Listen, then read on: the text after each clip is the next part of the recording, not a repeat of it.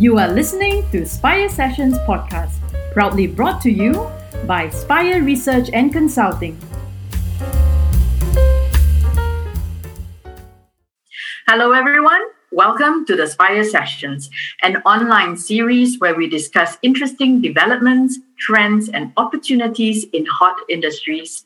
I'm Marie, and in today's session, it is part of a food series where we talk to industry players in the food industry. Let me introduce our guest, Vijay. Mr. Vijay Singh is the General Manager of PT Jakarta Cereal, a commodity trader in Indonesia for over 20 years. One of the biggest importers of agricultural commodities there, PT Jakarta Cereal deals with many food products, including beans, bird feeds, peas, dry fruit, plant and grains, and aggregate products. Vijay, I understand your clients are food manufacturers, supermarkets, wet markets, as well as restaurant chains. And you also have your own warehouses with cold storage, as well as your own fleet of trucks and equipment. So, Vijay, thank you so much for joining us at this session. Tell us more about your company. Thank you. Thank you, Mary, for giving us an opportunity. And it's a lovely time on Saturday, so we are more relaxed and we can talk for a little, longer time and no disturbances from any of these circumstances. It's very good. Okay. PT Jakarta Cereal was established in 1994, and it's almost 25 years old company. And earlier, the company started with import of onion and soybean. So the owner of the company started with soybean and just a small, and then we started there with the onion business slowly, and then started with a garlic business slowly, and then after that we started growing.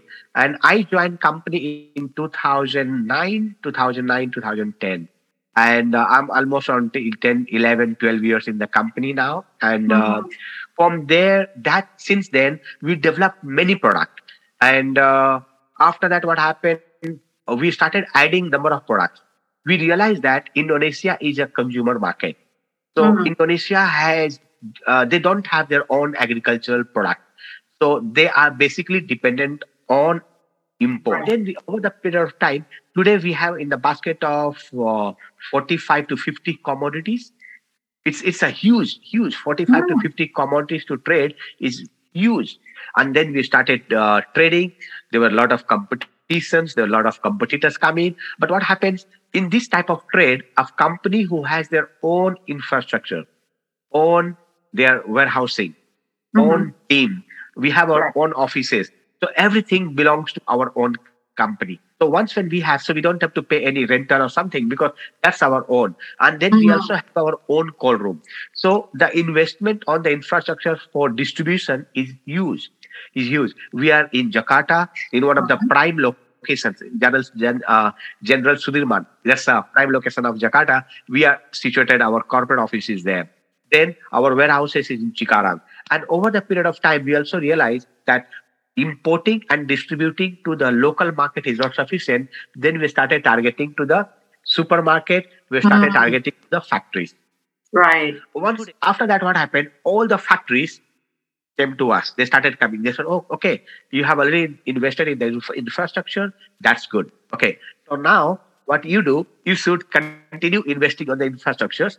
We will give you the maximum order." So most of these factories, the 80% of the orders comes to us.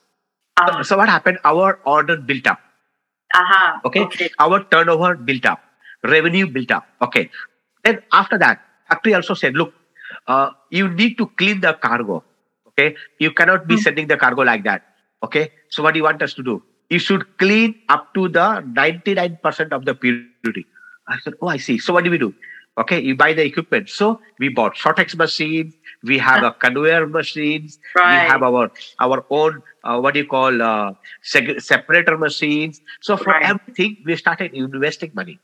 Right. Well, thank you so much, Vijay. That was very, very interesting. Actually, I hear that for a 25-year-old company. You've just described to me how the company grew. So it's also one thing add on to the other. So you answer to the demands, and then you answer to the need of your clients.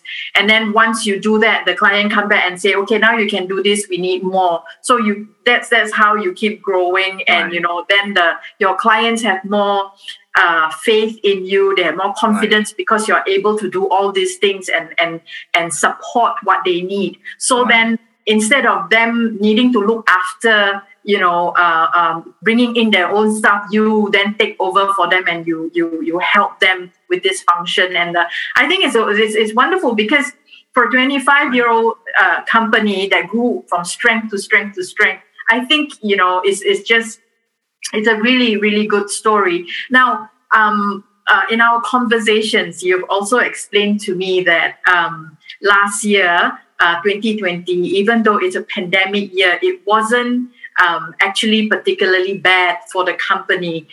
There was some drop in demands, but there were also increase in demands in other parts. Maybe you can, tell me a bit about during that exhibition time. We bought a lot of cargo. We came back here. Then there was some government was trying to announce that it's going to have a lockdown. In the month of March, if I'm not mistaken, somewhere around 23rd or 24th of March or something, government declared lockdown. And we bring this cargo for Ramadan season. And March month was the peak time for our sales. March, April, and May. 3 months we had a peak time for sale. The traditional market picked up. The traditional market. Because what happened? Ramadan was coming up. Yes. In the month of May end. So April and May, 2 months, the traditional market picked up. Factory closed down. So if the factory cannot supply them, so they have to buy from traditional market. So what happened? We started selling to the traditional market. And traditional market could absorb our 50% of the volume. Wow. So our volume went down. Our quantity volume of our stocks went down by 50% because stocks went down to 50% because we started selling. And then we also realized that the price was going much higher. And in that time, the output and the profitability was much higher than the regular sales. I said, so everybody was selling. The traditional market picked up, but factory was still closed. Factory said, then again factory called up. They said, we'll be coming back only in the month of after Ramadan. But again, few of the factories, they again opened up in the month of May. In the month of May, because May end was a Ramadan, if I'm not mistaken. So they all opened up in the month of May. And then what happened? The demand picked up all of a sudden. Demand for yellow peas, peanut, split fava bean, broad bean, chilies, green mung bean, split green mung bean, split yellow peas, all these product demand picked up. And these factories, in a hurry, they opened up. Right. After opening up, they started running for 2 to 3 shifts. Maybe because a lot of people did not import the cargo because we had the stock. A lot of people, because of pandemic, they were afraid to get the cargo to Indonesia. And a lot of importers, they did not have the holding power. They did not have the warehousing. But we had all this. You had all the infrastructure. We had all the infrastructure. So it was an advantage to us. And that's the time then. Bank was also surprised that our turnover is going up, and our sales was going up, and that continued until September, October, November, December, all continued.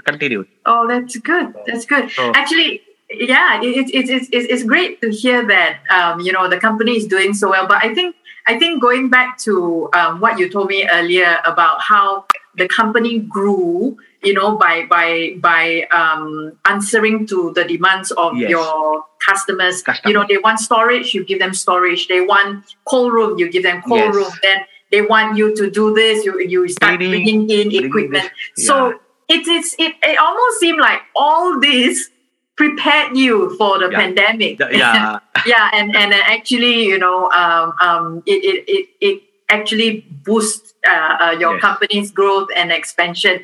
Can you brings me to the last question? Can you share with us what's the outlook or your plans going forward? Okay, like as I told you that we have already expanded in this year again.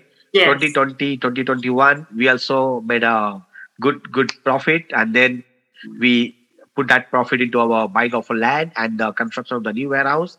It's around $2 million.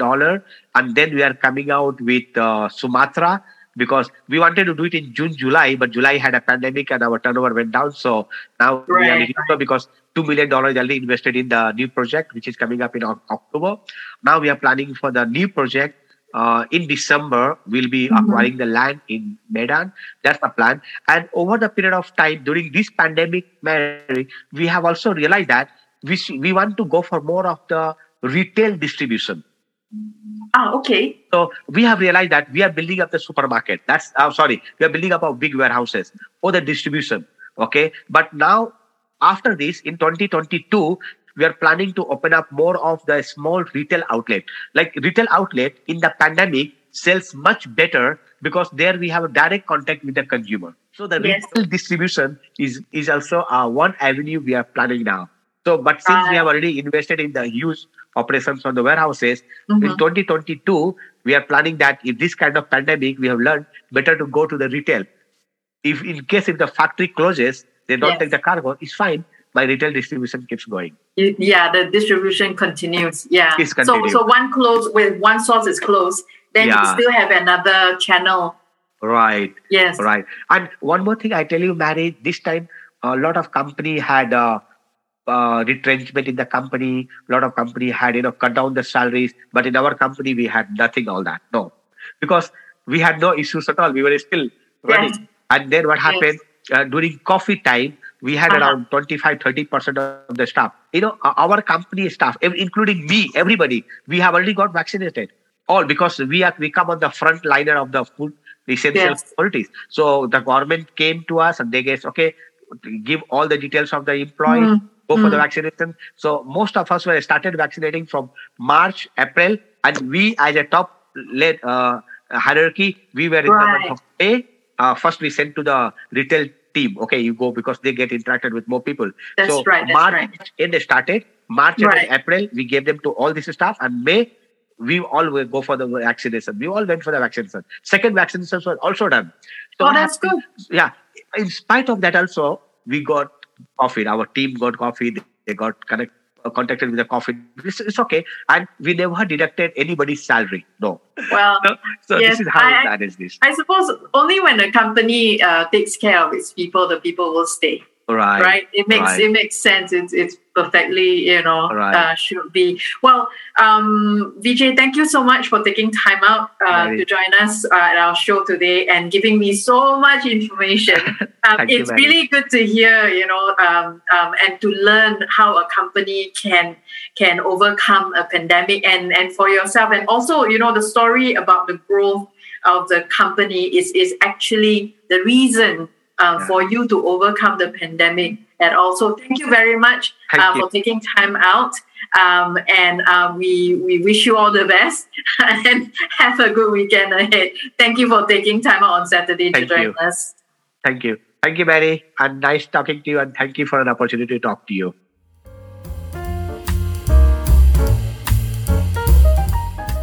Thank you for listening to the Spire Sessions podcast. Don't forget to subscribe to our podcast feed. You can also check out our website, spireresearch.com, or drop us an email at spire@spireresearch.com.